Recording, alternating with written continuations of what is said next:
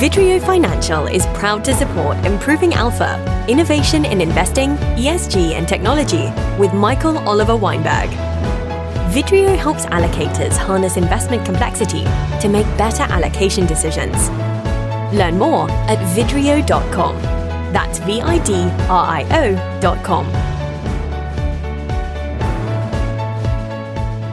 Hi, this is Michael Oliver Weinberg. We would like to welcome everyone to the Improving Alpha, Innovation in Investing, ESG, and Technology podcast series. Today, Shai Davide, a fellow Columbia Business School professor, is kind enough to join us. So listeners have a high-level sense of our roadmap for today. This episode will be slightly more theoretical, though Shai's hypotheses have been borne out in experiments. The episode will not directly be about innovation in investing, ESG, and technology. However, we believe our perspicacious listeners, particularly asset managers and owners, will be able to extract a great deal of value from Shai's theories. These theories remind us of other top behavioral economic experts, such as Kahneman and Tversky. We'll start with some background color, then discuss economic inequality, zero-sum games, and how this all may apply to investment organizations, including asset managers and owners, and finish with some advice. On that note, welcome, Shai. Hey, Michael. Let's start very briefly with your background and how you got to Columbia Business School. Well, first of all, thank you for having me on your podcast. It's a very high esteem. So I have been trained as a social psychologist, which means that I am interested in understanding how people behave in the world based on what they think the world is like, or based on the actual inputs that they get from the world. And so I started my career as a professor in a psychology department, but very quickly transitioned into a business school, which is where I am at now at Columbia Business School. Great. And let's start with economic inequality. It's something I studied as an undergrad at New York University in economics. The dominant or the predominant view, I would say, is that there's economic mobility across economic classes, particularly in the U.S. But I think you might have a slightly divergent view. Could you shed a little bit of light on that? Yeah, for me, the journey starts around 2015, where I saw, leading up to, the presidential election, I saw a lot of people discussing things about economic inequality. And some people were up in arms against economic inequality. Other people seemed to be okay with inequality. And it's around that time that I realized that when Americans or where people in the Western world speak about inequality, what they really care about is economic mobility. People mostly do not care about the difference between the rich and the poor, for example. What they care about is whether everyone has a standing chance in this fight to get up. Now, here's the problem. If you believe in economic mobility and then you say, well, there's a lot of mobility, so I don't care about inequality, that's fine. That's a completely rational thing to do. The problem is if you get your views about economic mobility wrong. And that's where our research came in, where we found consistently that Americans tend to overestimate upward mobility. Now, what do I mean by overestimate? If you just ask people, like, let's say I randomly choose an American from the bottom 20% of the income distribution. What's the likelihood that when they're an adult, they'll move up to the middle quintile, the middle class, or to the top quintile? And you get people's estimates, and then you can compare those estimates with reality. And it turns out that people severely overestimate those chances. So we have overly positive views of how likely you are to move up in life. Interesting. And then I think you might have some interesting thoughts on success and failure in terms of being a function of hard work, because as we Americans like to think of success and failure as highly correlated to hard work, and the harder you work, the more successful one is, and vice versa. I think you might have some interesting thoughts on that too. Right, 100%, right? So once we started realizing that there's a systematic bias that people believe in upward mobility, we started thinking about, let's look under the hood and figure out why. And it turns out that when people think about success in the United States, they have certain attributes that they bring to mind. Now, what does that mean? When you look at someone succeed, anyone, and this could be in the financial realm, but it could also be in sports. We just had the World Cup, it could be someone getting a promotion, whatever it is. You can make an attribution to that person, what we call an internal attribution. We can say they're very smart or competent, they have the skills, they're very motivated, right? So those are internal attributions. Or we can look at their success and make external attributions, right? So they knew the right people, they were at the right place in the right time, the system is corrupt, it's their race, gender, whatever it is. Now, of course, those two things can't go hand in hand, right? The more internal you think someone's success is, the less you think it's because of some external forces, and vice versa. What we found is that the belief in mobility in the United States is very much a product of the fact that people make internal attributions of success. So when you ask people in the United States, why are the rich, right?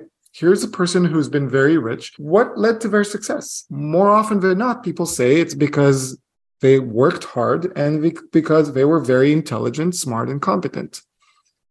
Well, why are the poor? Well, now people flip and they say, well, it's because they either didn't work hard or because they were not motivated enough or did not have the skills.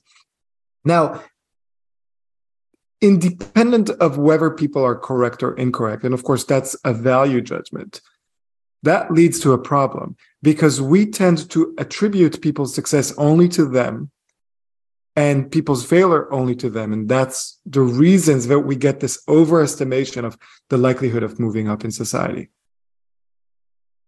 Got it. Interesting.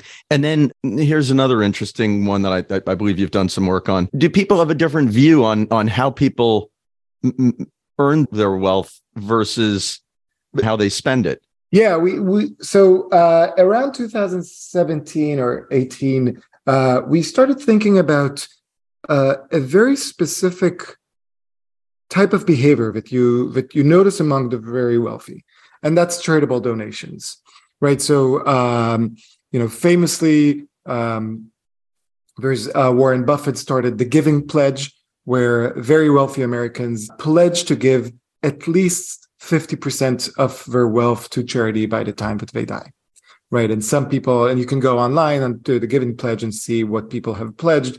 They're not forced to do it, but the idea is if you make it public, then people hold you accountable. And that's a very, societally, that's a very great initiative. But we were interested in what are the side effects of such a pledge or such charitable giving. And what we found in our research is that when someone very wealthy gives away their money to charity, who gives out a lot of money to charity, people start making internal attributions about that person, meaning they gave so much money, therefore they must have worked hard, right? And when you think about it, it's a little bit like people are reverse engineering success. What do I mean by that? Is they look at the outcome, what people do with their money, and then they walk backwards and think, well, if this is what they do with their money, I wonder how they made their money. Now, of course, you and I and everyone, thinking about it rationally, that makes no sense, right? Like I can work very hard, make a lot of money and give it to charity, or I can work very hard, make a lot of money, buy a small island somewhere and retire at 40. So how you make your money is independent of how you spend it. Yet when people look at you, outside observers, the public thinks that how you spend it is a testament to how you made it. So and this is a very, very robust phenomena. So when we wrote this paper, we basically had 2 points that we wanted to make. And for 2 different audiences, right? From the public's perspective, the point we wanted to make was, don't judge people by how they spend their money. How they spend their money is irrelevant to how they made their money, right? So don't make those attributions, right? So you want to be a little bit more clear-eyed in how you think about that. But another aspect, another angle or audience that we were interested in is the very wealthy, right? And our research says like, hey, there's a lot of good reasons to give to charity. Here's another one, right? If you give a lot of money to charity, people will think that you're not only a better person, but you're actually a smarter person, a more hardworking person, right? So we think there's two kind of like moving targets here, and I think both of them are very relevant. So ironically, to your point, it can be used to incentivize greater charitable giving because of this irrational, intangible benefit. 100%. Now, the bigger question is this good or bad for society? And is it a net positive? I'd leave that to smarter people to say. But in the short term, yes, right? Like one of the things that Warren Buffett, right, is so known for is two things, right? Being very hardworking. Well, I guess three things: hardworking, smart, and frugal. Right? He's very famous for living in the same house. He's very famous for, having a very smart approach to value investing. And he's famous for like working hard. The guy could have retired whenever he wanted, and yet he's still at it every day. Right? And while I'm not taking any of that away from him, I've never met the guy, I would love to meet him. But what I'm saying is that one of the things that are leading to this myth is also the fact that he's a very charitable person, giving a lot of money away, and thus reinforcing the idea that this is a hardworking person behind the money. Well, if you'd taken Paul Johnson's value investing class at Columbia Business School in 1997, as I did, you would have met him. He came in; it was fantastic, and he still, actually, he comes on campus with some periodically. He was there a few years ago, pre-pandemic as well. Some of my students told me. So I think if you make an effort, you can catch him. All right. Anyway, joking aside, let's transition to zero sum, because when you and I first met at Columbia a few weeks ago, it was your hypothesis on zero sum that intrigued me and was the genesis of this interview. So first of all, probably 80 to 95% of our listeners are familiar with zero sum, but just for those that aren't, why don't you give a one-on-one on the concept of zero sum? Right. I'd love to do that. So the concept of zero sum or zero sum games comes from game theory. And I assume most of the audience knows game theory, but basically it's a economic mathematical approach for understanding interactions in multi-party interactions. So two people or more. What is the optimal way for me to behave if you and I have certain incentives? And the idea of a zero-sum game is a game where our benefits are always going to sum to zero. If you win, that has to come out of my pocket. If I win, that has to come out of your pocket. There's no value added, but there's also no value destructed, right? So the prototypical is a game of chess. And that's the economics version. As someone who is trained as a psychologist, what I was interested in is whether people view their life as zero sum. Not necessarily whether life is or isn't zero sum. That is a big debate, and that depends on various things and how you look at life. But whether people, when they walk around life, whether they think it's zero sum, for the very basic reason that it's not the games we play that matter, it's the games we think we play. Right? If you and I are playing chess, but you think we're playing checkers, you're going to behave completely different. Right. Yeah. Look, the concept, and I think you're perhaps, I don't know if frustrated is the right word, but your view is that society has all too often, at least lately, seemingly sees this notion that so many things in life are zero sum when they're not to steal your thunder. But what's the flow with zero sum thinking? Yeah. And I think you're absolutely right to say frustrated. A lot of times I get frustrated, right? And I'll give you some examples, so one example is if you look at the state of politics in the United States, right? We have in the United States a zero-sum system where only one party can win because it's all based on the majority, right? The majority of Senate, the majority of the House, either a Democrat president or a Republican president, right? So that's a very zero-sum system, and it is objectively zero-sum. But, and this is the important thing, while politics is zero-sum, policies do not have to be zero-sum, right? Most policies in the United States are policies that affect both Republicans and Democrats. Yet, if we approach every policy with this zero-sum mentality, every dollar that I give to them, I lose, right? If we approach that with a zero-sum mentality, we're just not going to get to the value-added sphere of creating policies that benefit all of us. Now, ironically, the media perpetrates this, right? Because in 2022, 95% of legislation in Congress was bipartisan, meaning that at least one person from the other party voted with the either Democrats or Republicans. But we don't talk about that. We talk about the small things that are divisive, right? So that's in politics. You get that in intergroup relations, right? So people are saying, if we let this group move up in society, that's going to come out of our pocket. That would come out of our power in society, which is not necessarily the case, right? You see this in discussions of immigration. Now, most economists, I don't want to say all economists, but most economists agree immigration is a net positive for an economy. Now, of course, when there's immigration, some people lose their jobs, some people, cost of living changes. But overall, immigrants come to a country, any country, they spend money in the country, they produce goods for cheaper, therefore immigration is good. Yet, people tend to view immigration as zero-sum. Let's go to trade. Every economist, all the way back to Adam Smith, the idea of trade is that it's completely a positive sum.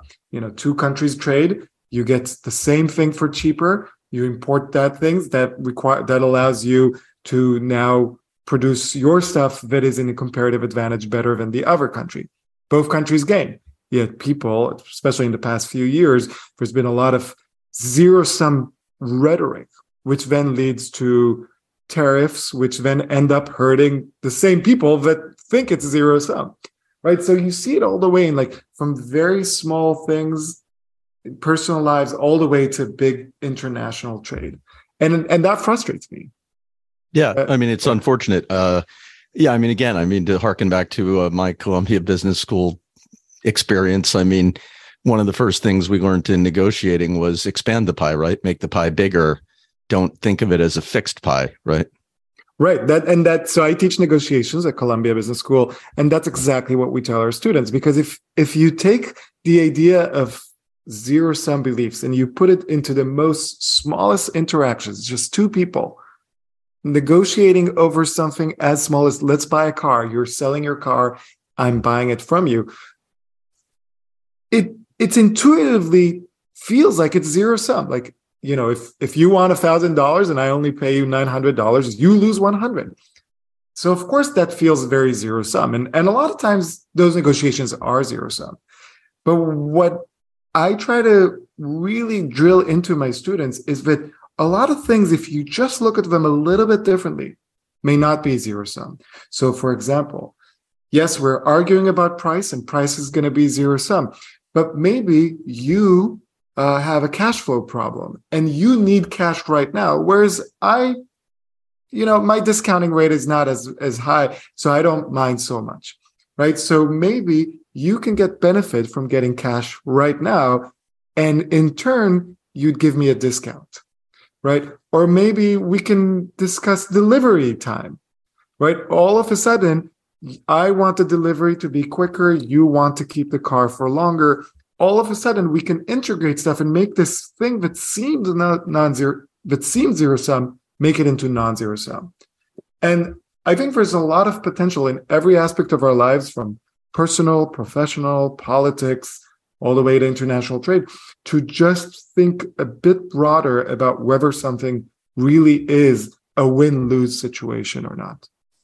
I think that's great advice so again, I preface this podcast by saying it might be a little bit less directly tied to improving alpha, innovation and investing, ESG and technology. But again, I mean, this is for any of the asset owners on our call or the asset managers. I mean, for almost anything one does, if you only learn from this podcast that, when you think about negotiations as not necessarily zero sum and expanding the pie, that alone is probably worth listening to this. But you did to politics and partisan and nonpartisan. Anything else to add on that in terms of biases regarding conservatives or liberals having a zero sum game? Or yeah, so one of the things that a lot of times when I discuss this, people used to tell me, oh, isn't it just that conservatives show this bias, right? A lot of times people would say this, right? Because, and this is also to put it into context around 2016, there's a lot of discussion on the right side of the politics that, immigration is zero sum, trade is zero sum, stuff like that.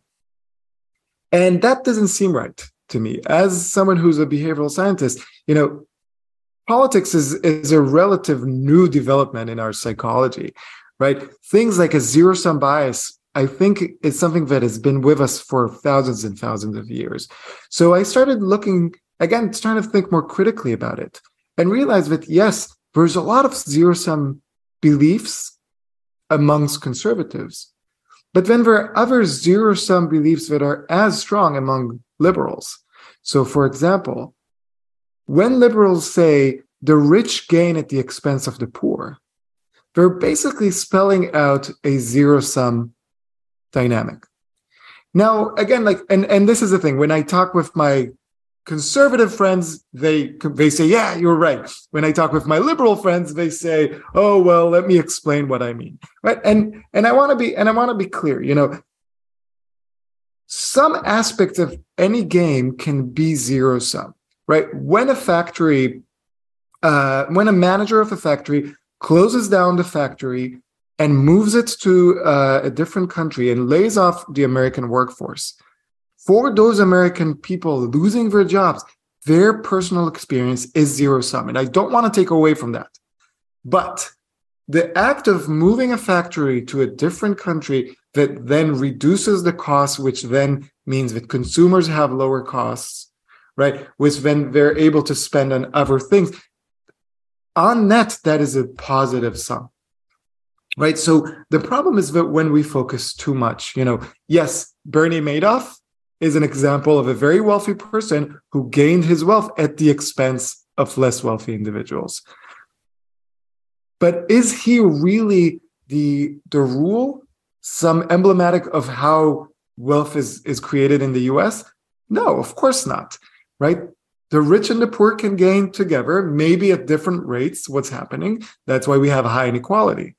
But it's not zero sum. Super interesting. And I don't disagree with almost anything you've said. Let's shift topics to a third topic now. Let's tie it into organizations, asset management, incentives, and remuneration. So it's the end of the year and it's bonus time and incentive time. Companies have incentive systems that are perhaps suboptimally structured and that don't put them on the efficient frontier, as I would say it, or where they should be or could be.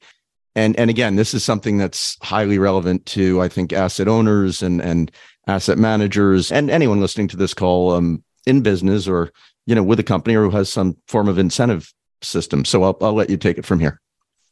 Yeah. So I'll preface by saying every company, every firm is unique, right? And you really have to look inside and see exactly what are your incentive structures, how are things working. But generally, one of the angles through which you can look at things is, are you incentivizing people based on a zero-sum scheme or a non-zero-sum scheme? Now, what do I mean by that? A zero-sum scheme is a scheme where you have set a certain amount of resources and you have decided that only a certain number of people will get those resources, right? Based on their performance relative to their peers.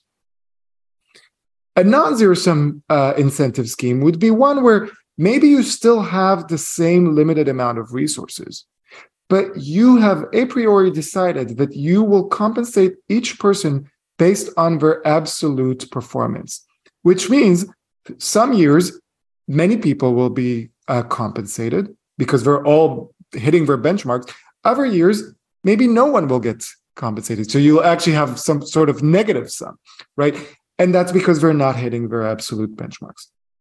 And the question is, which one should you use, right? Famously, Jack Welch, GE, put what they were calling the vitality curve, or journalists would call it the rank and yank system, which is take a work group, evaluate all people relative to each other so you can actually rank them from the top performer to the worst performer. And then you decide on a certain percentage of the top and you just get rid of those people. You decide on a certain percentage of at the bottom, at people at the top, you bonus. And that's a recursive system so that people are always on their toes. And what we were interested in is not necessarily does this work. There's a lot of interesting research on the positives and the negatives of doing that. But how do people experience these kind of situations? So what we did is we described to our research participants in various studies that we've done these two types of incentive schemes at workplaces. Either a workplace where you're evaluated relative to your peers, or a workplace where you're evaluated relative to absolute criteria. And we asked people, how much would you want to work at this place? And we found that the overwhelming majority of our participants wanted to work in a place where they're not evaluated relative to their peers, because they're afraid that these kind of relative evaluations will create conflict between them and their peers. They'll just make for a hostile and unfriendly work environment. Almost like a zero-sum game. Exactly. And then we took it even a step further. We asked our MBA students at Columbia, and these are students that are interviewing for jobs. We took them exactly at the time of year when they're interviewing for jobs, they're getting job offers, they're negotiating for job offers. And we described a company that had various responsibilities, a role in this company. We told them that the initial offer that they got for the specific role would be $120,000, which is about what that's the low end of what our students can expect when we're graduating. And then we asked them, how much would you counteroffer? What would be your counteroffer? But importantly, we changed one thing.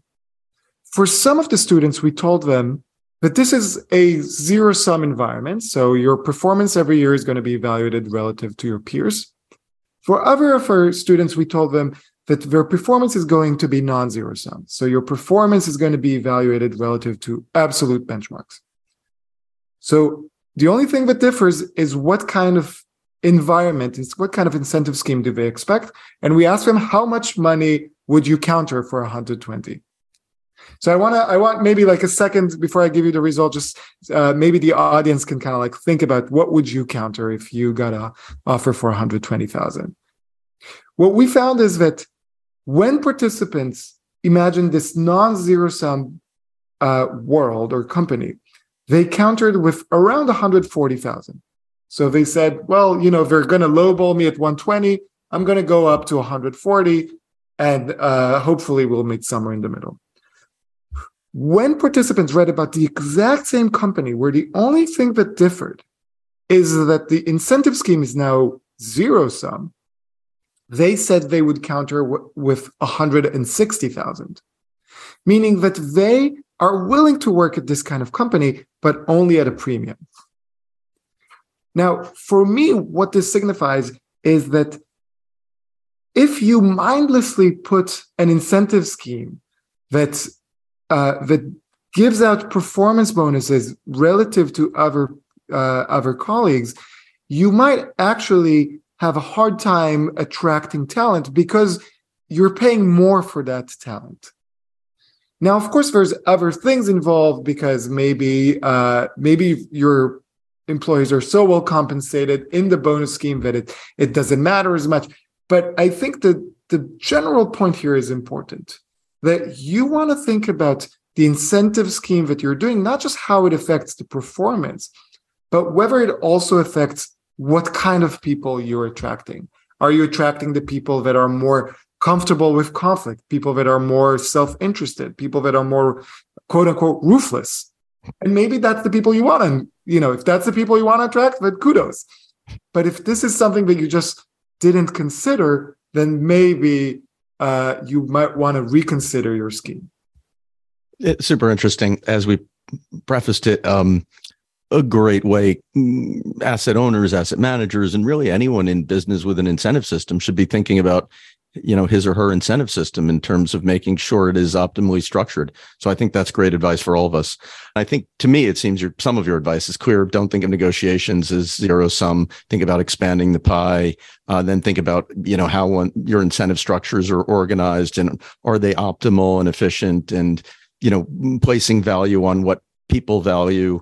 And anything else you think interesting to discuss, or advice for listeners? I would say this one thing, when I started doing this research around 6-7 years ago, once you start, there's a famous saying, when you have a hammer, everything looks like a nail, right? Once you start studying zero-sum beliefs and people's beliefs about the world, you start noticing it everywhere. And I've noticed a big change in my life, that when I started seeing it in myself, that I have been noticing things that I thought were zero-sum, but actually are not zero-sum.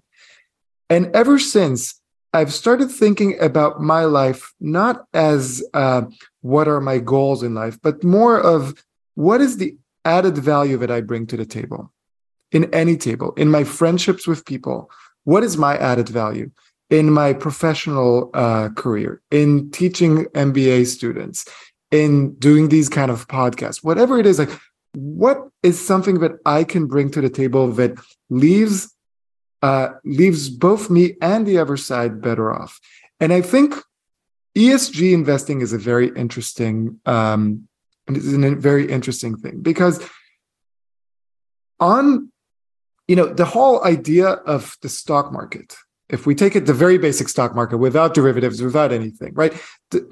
Just the idea of the stock market is basically taking something that seems zero sum, which is money, and making it non-zero sum, right?